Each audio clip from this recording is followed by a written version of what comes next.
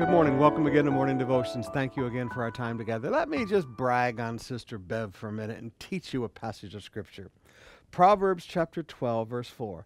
An excellent wife is the crown of her husband, but she who brings shame is like rottenness in his bones.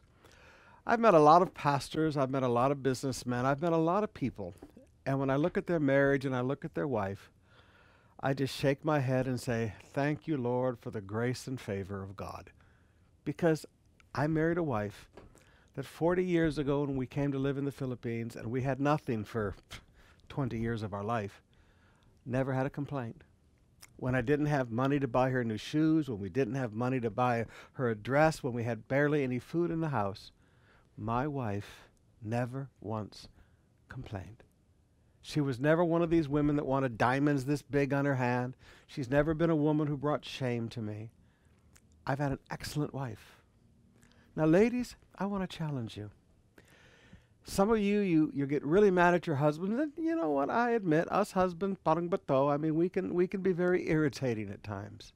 But ladies, rather than always talk about your husband, ladies, why not work on being an excellent wife?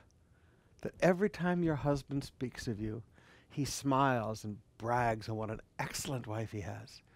And gentlemen, yes, I would tell you, you need to work on being an excellent husband. But ladies, the verse is about you today. Be an excellent wife.